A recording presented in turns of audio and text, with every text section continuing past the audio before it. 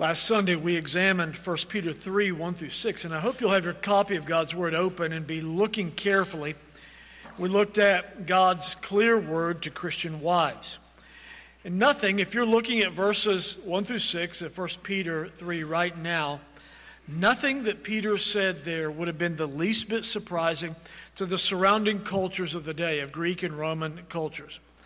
But in our single verse today to Christian husbands, look at verse 7. In our single verse, Peter turns the entire Roman society on its head. He sets forth a radically different way of married life. Our text today contains careful instruction for Christian husbands, but it is most certainly not the only counsel Scripture gives to husbands. In Ephesians 5, I hope you'll look there because I promised you last week that we're going to have a lengthy introduction. I want to set this up for you so you can see what are the major tenets that Scripture teaches husbands. If you're here and you grew up in a dysfunctional home or a divorced home or just haven't thought about that and you're thinking, I think I need to start considering what a husband should be. I'm about that age, that station in life. I want you to see what are the core base principles that Scripture commands husbands. In Ephesians 5, Peter's fellow apostle, Paul, gives the lengthiest teaching in the New Testament to husbands. Now, last week you noted that I said that text was the lengthiest teaching to wives.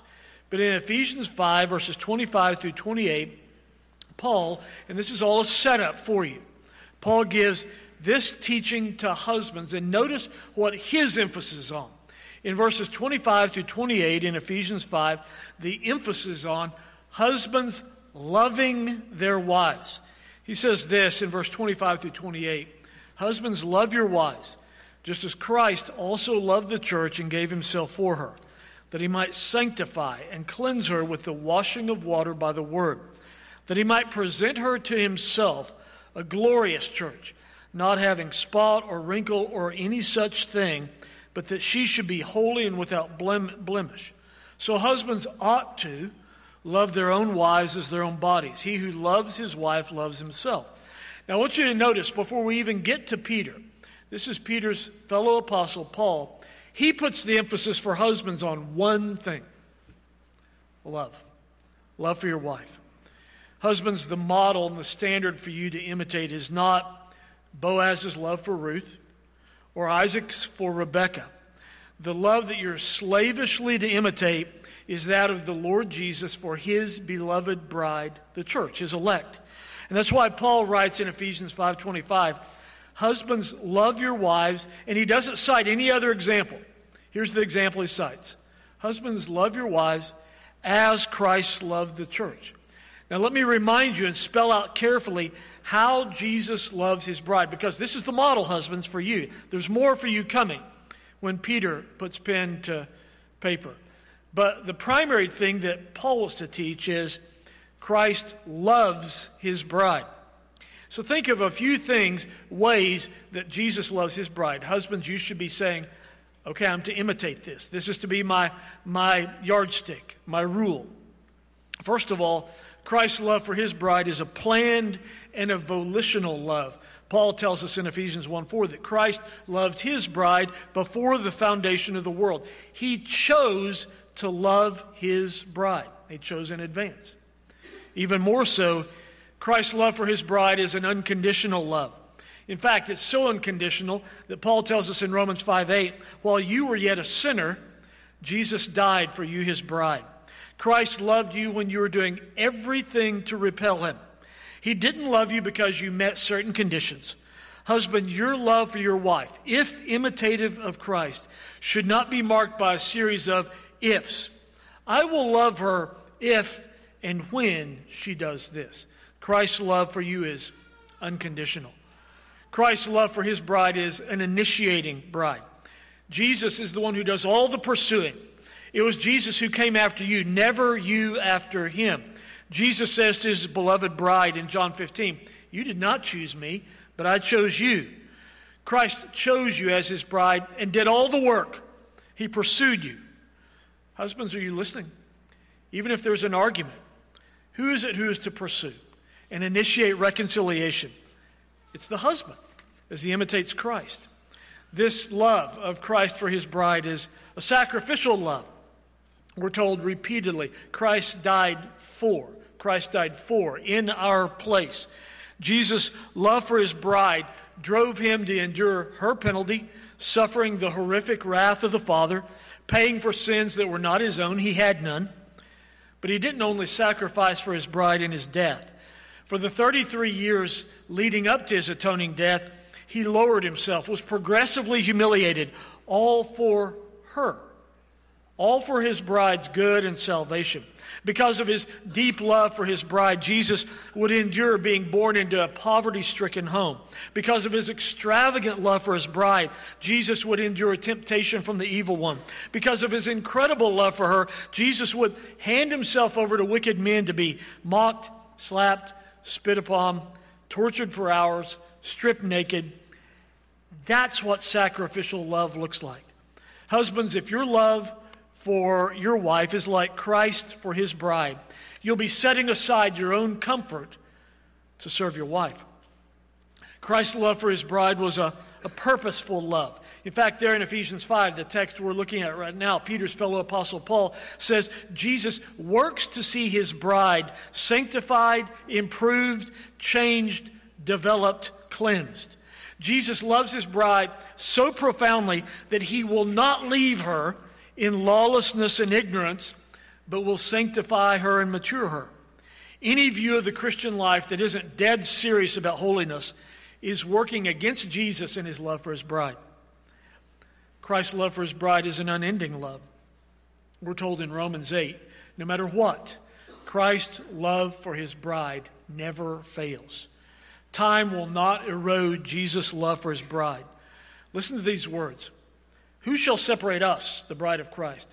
Who shall separate us from the love of Christ? Tribulation, distress, persecution, famine, nakedness, perils, sword. I'm persuaded that neither life nor death, nor angels or principalities or powers or things present or things to come or height or depth or any other created thing shall be able to separate us. Understanding this principle, that Christ has no intention of being separated from his bride. Understanding this principle is why Protestant wedding vows mandate that the groom and the bride promise to be faithful to this person until death parts them. This love of Jesus for his bride. And remember, this is Paul's emphasis. It's not going to be Peter's. Paul's emphasis is on one thing. The love of the husband for the wife. This love, because it imitates Christ's love, is a particular love. Jesus does not, no matter how often folk religion seeks to say otherwise, Jesus does not love everyone in the same way. It's simply not true. He loves his bride with a particular saving love. We're told in John 17 that he prays for her and not everyone else. We're told in John 10 he lays down his life for her and not everyone else. Husbands, if you're looking right now, and I hope you're staying with me, if you're looking at Ephesians 5 and that tight context about marriage, in Ephesians 5, verse 25, Paul tells you to love your wife. And then following soon after in Ephesians 5:28, Paul tells you, you ought to love your own wife. Anytime you see the word ought or should, I'm a word Nazi here. When somebody says you ought to do something and they're speaking as a Christian, you know, the elders ought to do this. You ought to do that. You need to ask the question, is that ought rooted in Scripture or is that just their opinion? If it's just their opinion, they should lead with, I think you should do this. Okay, thanks for the advice. But the only time you should weigh heavily an oughtness or shouldness is when Scripture says it. Ought and should are ethical words, which means this is what is lawful. And so when Paul writes in Ephesians 5:28, husbands, you ought to love your own wife.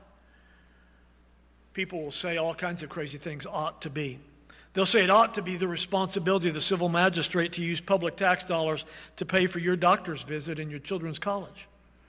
Of course, Scripture never says any such thing. But it does emphatically say that you husbands ought, should, sacrificially love your own wife.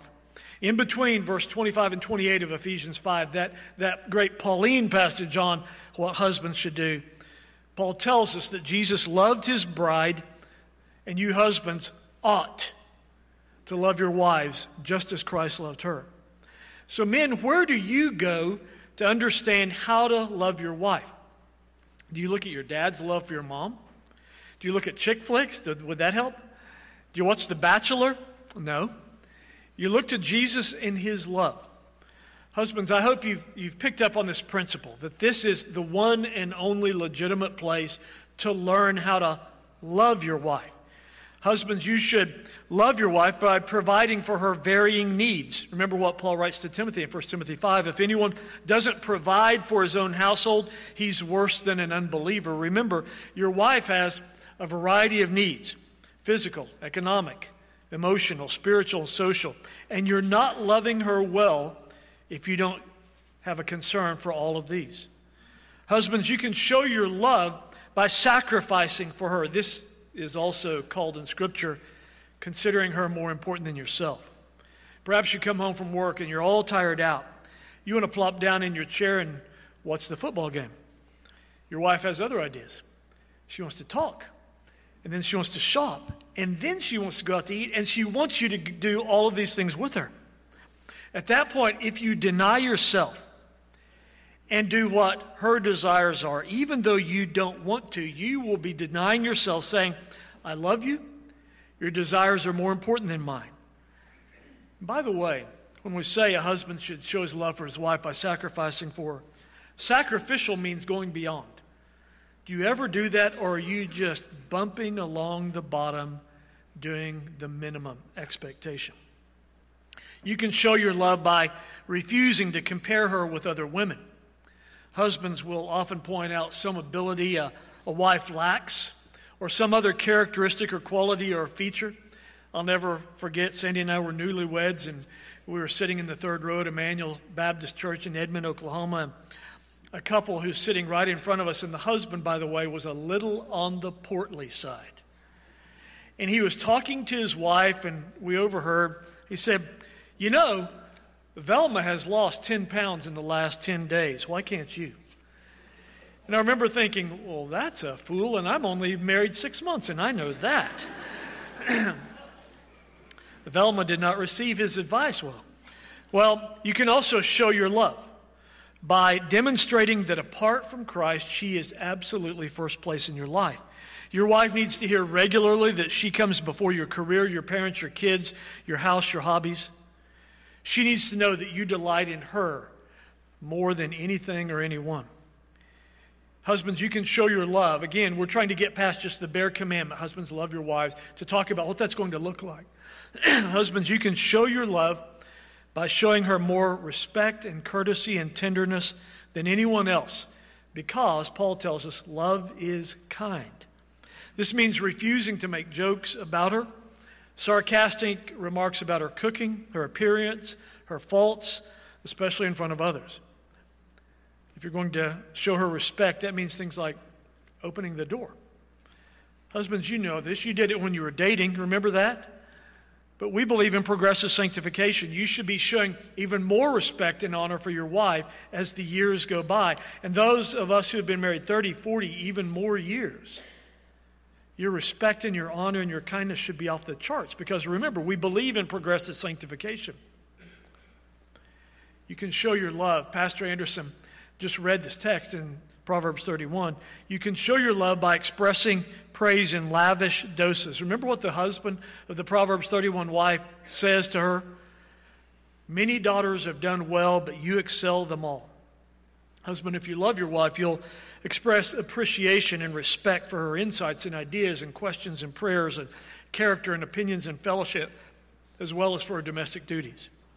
If that doesn't come natural, go home and draw up a list of 30 things to praise your wife for and do one a day for a month. That'll get you started. But all of that, the preceding, husbands should be loving their wife, is the Apostle Paul's emphasis, primarily on one issue, loving your wife. But Peter has a different priority, as we'll see. I hope you have your finger in 1 Peter 3. And I want to tell you a couple of things about Peter that makes this weightier. Peter was a married man. When Peter writes these words, he does not write as an inexperienced man. He's a married man. Do you remember in Luke chapter 4, we just have this offhanded comment, and I think it's fascinating that we're told this because this adds so much gravitas to what Peter teaches about the duties of a husband. We're told in Luke 4:38 this offhanded comment. Jesus arose from the synagogue and entered Simon's house. That's Peter. But Simon's wife's mother. Peter not only had a wife, he had a mother-in-law. Simon's wife's mother was sick with a high fever, and they made request of him concerning her. Peter had a house in Capernaum. That's a city in Galilee. He had a wife and a mother-in-law. And then I want you to notice the duration of his marriage. It was a long marriage. Look at 1 Corinthians 9, and I want you to be staggered. Again, another offhanded comment about Peter's marital state.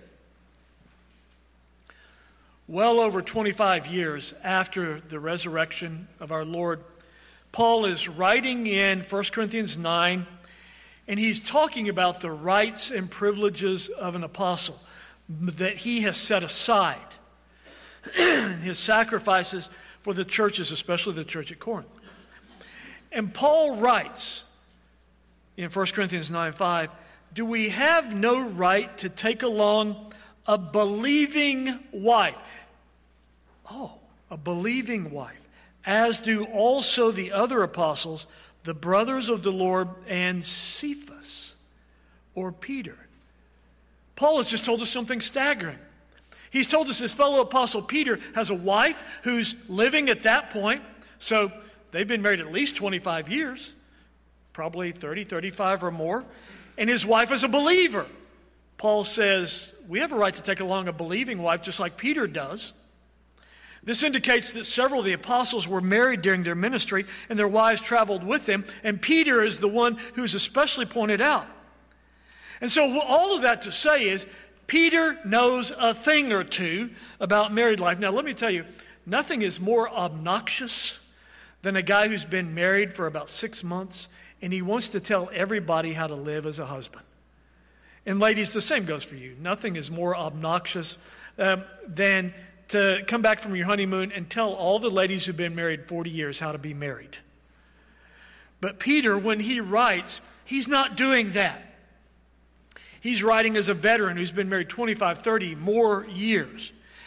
Now, Peter is also deeply rooted in the Old Covenant. He knows his Old Testament. In fact, next week, next Sunday, we're going to look at Peter's exposition of Psalm 34. Peter knows his Bible. And so Peter would gladly affirm, Genesis 2:18, it's not good for a man to be alone. He would gladly affirm Proverbs 18:22, he who finds a wife finds a good thing and obtains favor from the Lord. And so when we look at verse 7, we're looking at a man who's been married for decades, looking at a man who's still married, looking at a man who knows his Bible, looking at a man who has a mother-in-law. And so we should perk up. Not only is this the inspiration of the Holy Spirit, it's from a veteran, mature, godly, successful husband. So as we prepare to look at this very important text, let's seek the Lord's help. Sovereign Lord, open our hearts and minds now by the power of your Holy Spirit, that as your scriptures are studied, dug into, your word is proclaimed, we may hear with joy what you say to us today, and then apply it deeply in our homes and our marriages. We pray in the name of Jesus. Amen. Hope you're looking at 1 Peter 3:7. You're thinking, really, is there that much there? Oh, there's so much more here. I want you to notice, first of all, the imperatives to husbands. Now, last week we looked at the principal imperative to wives, and several of you husbands were doing this and elbowing your wife. Even have it on good account that some of you even thought during the sermon that it was wise to say, are you listening to your wife? Pastor Dodds will be back soon from Brazil for marriage counseling, for those of you. But I want you to notice the first imperative to husbands in verse 7. Dwell with your wives with understanding. It's an imperative. Dwell with them. I love to be around men who really know their stuff, guys who know what they're talking about. Whether it's computers or sports or politics. I haven't found a man yet who knows what he's talking about with that. Or engines. And such men who have spent an enormous amount of time and money to know them, and who you want to know more. Talking with a brother a few weeks ago, and he has all these certifications, and I said, in computers, and I said, do you know right off the top of your head how many certifications you have? He said, 14. These are akin to degrees. And so he started rattling them off. I was trying to write them down. A++. I thought, what is that? But he knew them all. This same brother, within the same 5 minutes, wanted to talk to me about his marital problems, and he said the following words. I wrote them down. He said, I don't understand my wife. And I thought, isn't this fascinating? You have just told me of all the ways you know your hobby. It's not even your business. All of these certifications. But when it comes to your wife, you're saying, I don't have a clue. And so I very gently tried to say, what you just said to me is a confession of sin. The fact that you don't know your wife, that you don't understand her. This speaks of your disobedience to this imperative, because God has given you an imperative to dwell with your wife with understanding, with knowledge. And whether you've been married a month, a year, a decade, or a generation, you as a husband are seeking deep knowledge of one woman, her. That many husbands don't do this speaks of an incredible innate laziness on their part. Because your wife is by far, there's not even a close second. Your wife is by far the most important human relationship, far more so than your parents or your children or your co-workers. And learning and understanding one woman takes a lifetime. This is why, among many other reasons, polygamy is not only wicked, but it's foolish. Look across the page at your bulletin right now, and look what we just confessed. We just confessed as our public confession of our theology, Westminster Confession 24:1. Isn't it astounding how relevant and up to date our confession is? Yes, it was written 380 years ago, but notice what our confession of faith says. Our creed, to which every elder and deacon and minister in the PCA must subscribe, it says marriage is between one man, one woman, that polygamy is completely ruled out as wicked and, I would add, foolish. Now, I would say this, and I'm not saying this to be snide, I'm not even saying this for a laugh line. Husbands, it is a full-time job to understand one woman, your wife. A man cannot possibly understand multiple women. When I met Sandy Sue Steinberg, she was 17. And I was enamored with two things, her blonde hair and her jump shot. And she could nail her free throws. I was breathtaking. I will tell you, I've known her for 45 years, and I'm constantly learning new things about her. It's not because she's hard to understand, it's because I'm a slow learner. But this is a school from which you never graduate. Look at that first phrase in verse 7. Peter is commanding you, husbands, that you're to be a lifelong student of your wife. Now, I've known other men who said, yeah, I'm a student of women. That's not what Peter's saying. He's saying not that you should be a student of women. Get your eyes back where they belong. You should be a lifelong student of one woman, your one flesh partner. Husbands, dwell with them, Peter says. That is your wife, with understanding. God is commanding you to have a profound interest in her. What should you understand about your wife? First of all, you should understand what the Bible says about her. That your wife, she was made in God's image, so she has incredible value and worth. You should understand that she was redeemed by the work of Christ, the sinless life and substitutionary death. She wasn't redeemed any different way than you're redeemed. You should understand that she was converted, if she is converted. She was converted by faith in Christ and repentance from sin. If your wife has not exercised faith in Jesus, she's not converted. If she's not repented, she's not converted. You should understand that she is daily, just like you, she's daily fighting a three-front battle against the world, the flesh, and the devil. You should understand of your wife, she's a saint who sins daily in word, thought, and deed. What should you study about her? If you're to dwell with her with understanding, you should study her mind. Do you know what your wife knows and what she doesn't? how she thinks. You should study her core beliefs. You should study her emotions, tears, anger, joy. You should know and study her strengths and weaknesses. And you should study her sins. In fact, it's going to be vital that you study her sins, because Peter is going to tell us a little further on in his writings that it is your task to know which sins of hers to confront and which to cover. You must know her besetting sins. Peter is saying, husbands, look at the words in verse 7. When he says, dwell with your wife with understanding, Peter's saying, husbands, you must be an expert in your wife. Men, this knowledge and understanding of your wife that you gain is to lead to something else. Look at the rest of our text. It's to lead you to give honor to your wife. Now, you know how to dishonor somebody. Just turn on talk radio or cable news and you'll hear dishonor spewed wall to wall. But you as a husband, you are commanded to be skilled at honoring one specific person, your wife. Once again, we have a perfect model for this. The Lord bestows honor on people. In John 12, Jesus says, if anyone serves me, the Father will honor him. So if the Lord has no problem honoring people, considering his great glory, why are we so apt to dishonor each other? How should you honor your wife? Well, first of all, the way you speak to her, your tone of voice, actions of honor, holding doors, looking out for her rights, doing good to her as you have opportunity, serving her. That's why Paul can write to every believer in Romans 12 and say, be kindly affectionate to one another in honor, giving preference to one another. Why should you honor your wife? Because she possesses the image of God. We're told that in the first chapter in the Bible in Genesis 1, 26 and 27. Every person is worthy of honor because the Bible teaches that God has placed supreme dignity upon them. The Lord says of your wife in Psalm 8 that he has crowned her with glory and honor. She is worth honoring. Many men, it's troubling to be around couples like this. Many men speak to their wife and treat her like she's one of the guys. She's not. She's incredibly valuable, more than any possession or career. She's your most precious relationship, a gift from God, and you must treat her as such.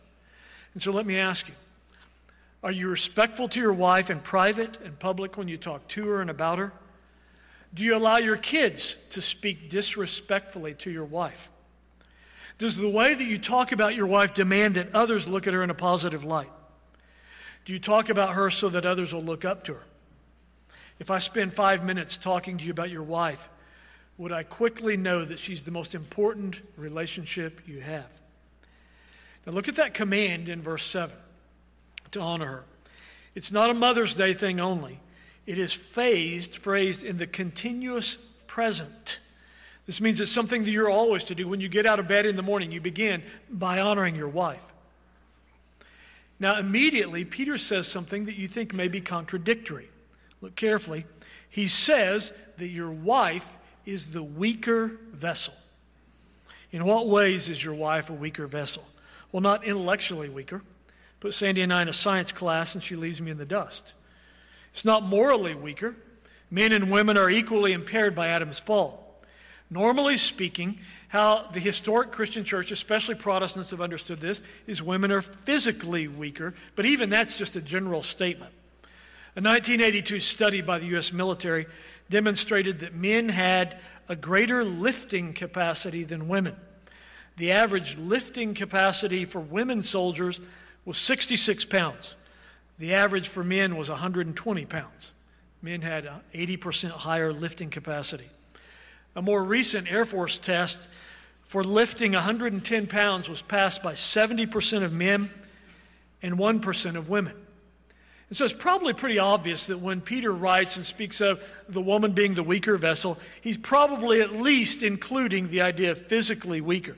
So knowing that, husbands, you must, this is one of the ways you honor your wife, you must plan to compensate for that.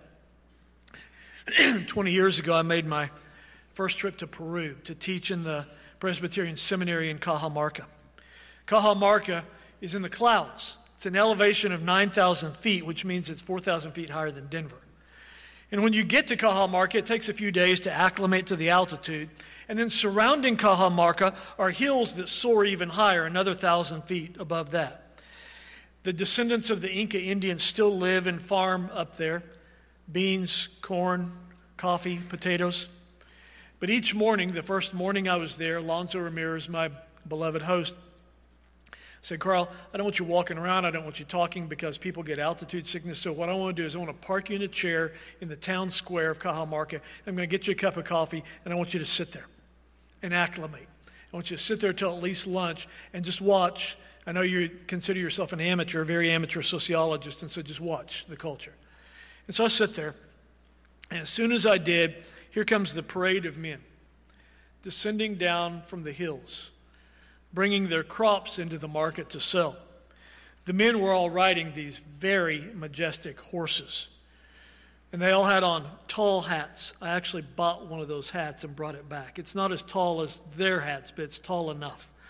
So as these men were riding their horses down these paths into Cajamarca to bring their goods to market, their wives would be walking behind them. Did you hear that? Walking behind them, dragging heavy bags of potatoes. The men would tie up their horses at a rail right by where I was sitting, would tie up their horses, they would walk over to the shade, and they would sit all day and drink themselves into a stupor while their wives sold the potatoes. At the end of the day, their wives would pack up the potatoes that were left, and now they would do the really hard part. They would walk uphill, and their husbands would slump, mostly asleep in a drunken stupor. They would walk back up the mountains. The next day, they'd do it all over again. This troubled me beyond measure. And so I asked one of my Peruvian pastor guides, I said, what's up with that? And he said, these men are unbelievers. First thing he said, these men are unbelievers. You can tell because of the way they dishonor their wife. Could men have any reason to say that about you?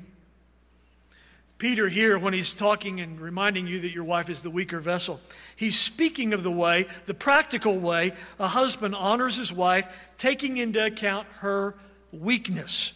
He shoulders the heavier burden and protects her. Why does a husband care for her weakness? He's imitating what God does with us. God sets his affection on the weak. Remember what Paul says in 1 Corinthians 1, that God has chosen the weak things of the world to put to shame the things which are mighty. Peter goes on. I hope you're still fixated on 1 Peter 3:7. I told you this verse is rich. Peter says that husbands and wives are heirs together. Now, I love the doctrine of adoption. Any opportunity to see it taught in the New Testament, and I jump up and down. And this is what Peter is teaching. He's teaching the doctrine of adoption. When he says husbands and wives are heirs together. We're going to see what they're heirs together of in just a moment. But Peter is teaching the doctrine of adoption. You remember adoption. Paul taught it in 1 Peter 1 when he says God predestined us to adoption as sons by Jesus Christ to himself. Peter here in our text, when he says you and your wife are heirs together, he's reminding believing husbands and wives, not unbelieving, believing husbands and wives that they both are the adopted children of the Father. That means husbands, you and her are spiritual equals. You're heirs together. Adoption is not a privilege given to all people. Certainly all men and women are image bearers. They have worth and dignity and should be treated as such. But by nature, no one is naturally a child of God. By nature, all men are children of the devil, children of wrath. Men and women only become sons of God, daughters of God, by faith in Christ. Only those chosen and predestined are adopted as sons and daughters of God. When this adoption happens, old family ties are broken. Now you're members of God's household. Now we're told in Hebrews 12, Jesus isn't ashamed to call us brothers and sisters. Because he's cleansed us, he's not ashamed of us. But as adopted sons and daughters, you have rights and privileges. Since you and your believing wife are both adopted children of God, joint heirs, you both may call the first person of the Godhead Abba. Jesus even teaches us to call the first person of the Trinity our Father.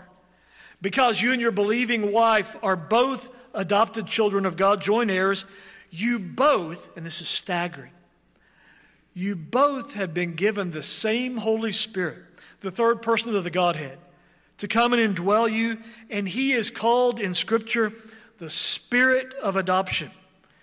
Husbands, the same third person of the Trinity who guides you into all truth and pushes you towards holiness is doing the exact same thing for your believing wife. You're heirs together. Since you and your believing wife are both adopted children of God, you're both now the recipients of your Father's tender care, the one who pities us and provides for us. Because you and your believing wife are both joint heirs, you both have a royal inheritance awaiting you. You have the certainty of both having all the Father's riches in glory. In Romans 8, we're told in a context about adoption that if we are children by adoption, then we're heirs, heirs of God and joint heirs with Christ. We'll rule and reign with him. You and your wife are joint heirs. You have an equal share of the inheritance.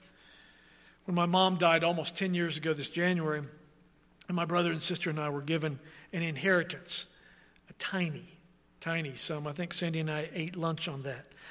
Mom's specific instructions in her will with that the three of us receive exactly the same inheritance down to the penny.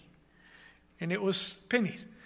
We were joint heirs, heirs together, to use Peter's phrase. Husbands, you and your wife have the exact same eternal inheritance. You don't have, husbands, some sort of preferred spiritual advantage or higher status. You are joint heirs. Now, Peter throws in an interesting phrase. Look carefully at our verse, in verse 7. He says, you're joint heirs together of the grace of life.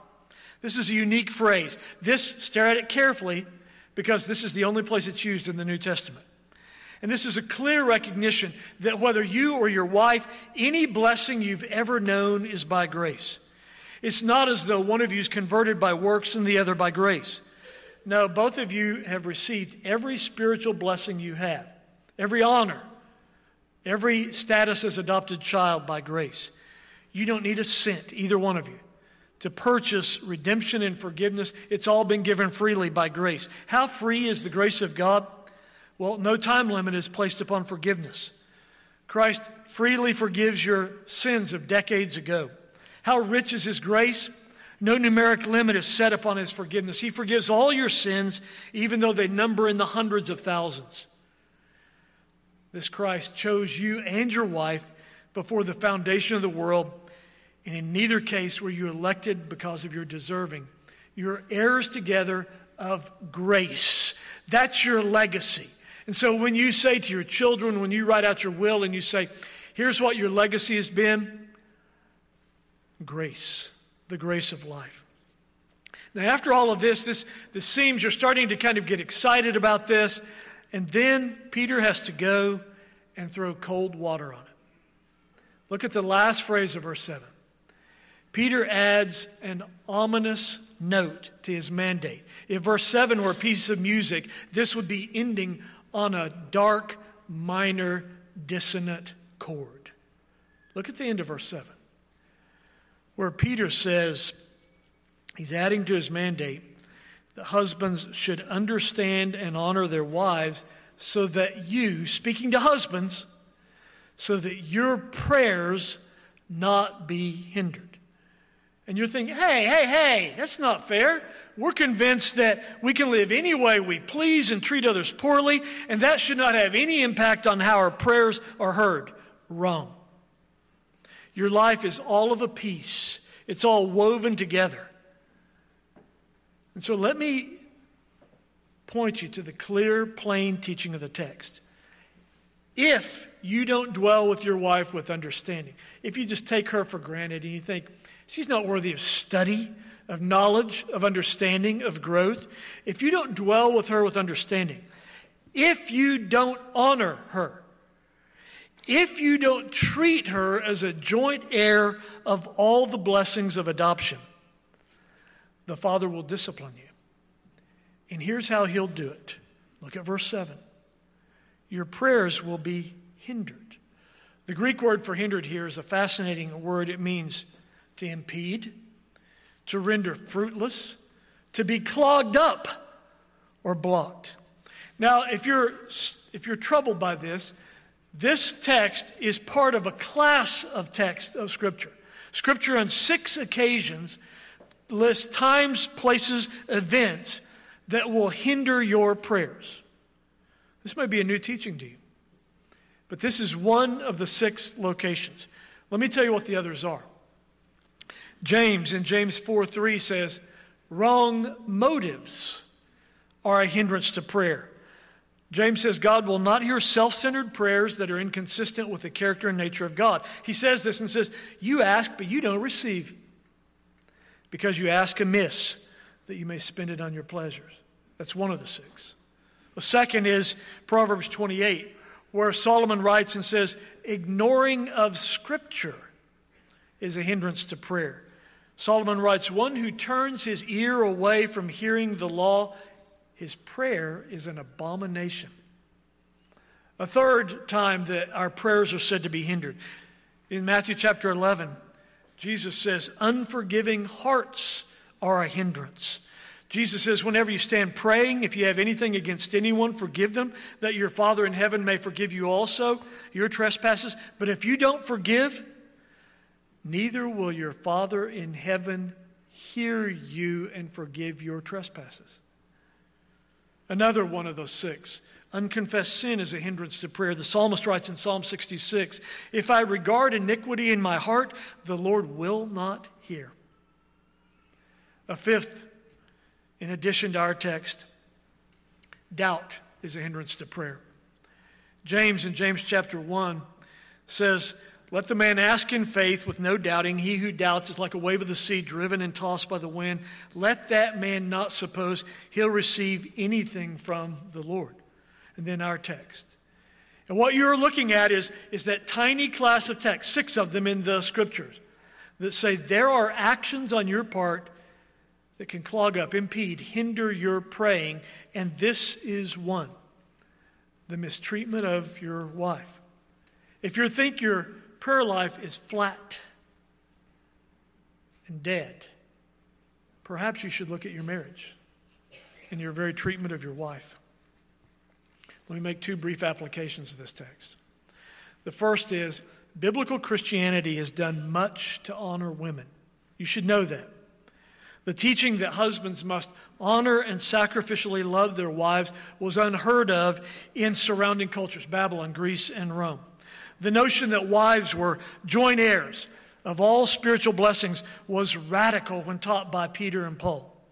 And so today, when you hear critics of the gospel, and they are many, claiming the Scriptures are misogynistic, anti-women, you need to quickly correct them and point out that Jesus and his apostles radically elevated the status and treatment of women.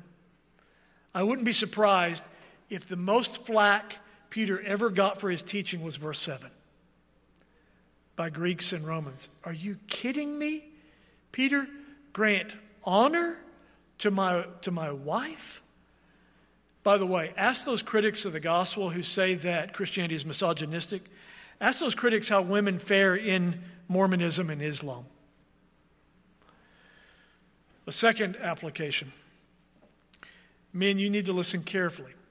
In those first 7 verses of 1 Peter 3, Peter teaches what God's order for your home is. I hope you understand that Scripture teaches an order in the home and the family, and this is it. Listen to what this order is, put together last week and this week. Here's the order that God is commanding. Here's what your home, a Christian home, should look like, a Christian marriage. Voluntary submission by a wife, without a word. Second, ongoing, constant study of their wife by husbands with an intention to honor them and protect them. Third, a delightful understanding of both partners that they are joint heirs of all of God's blessings of grace. Do you view your wife as your joint heir and recipient of grace?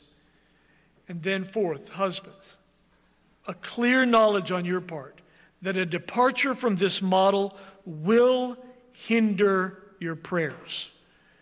An adherence to this model, these first 7 verses of 1 Peter 3, an adherence to this model is what will bring peace where there's strife. It is what will make a home a Christian home. Let's pray together. Our Father, we recognize that the world we live in doesn't rightly understand or value clear gender roles. We see that in our nation, marriage is held in low esteem and viewed as temporary. So we pray right now for Woodruff Road, for us as a corporate body. We pray that the simple, clear, apostolic message of the last 2 Sundays would have a transformational impact on our homes. Where marriages are shaky, we ask that you would strengthen them. Where there is strife, we ask that you would bring peace. Where marriages are thoughtless, re-energize and bring a commitment to depths of understanding. And we ask by your Holy Spirit that you would work in our homes so that each marriage would exhibit a clear picture of love.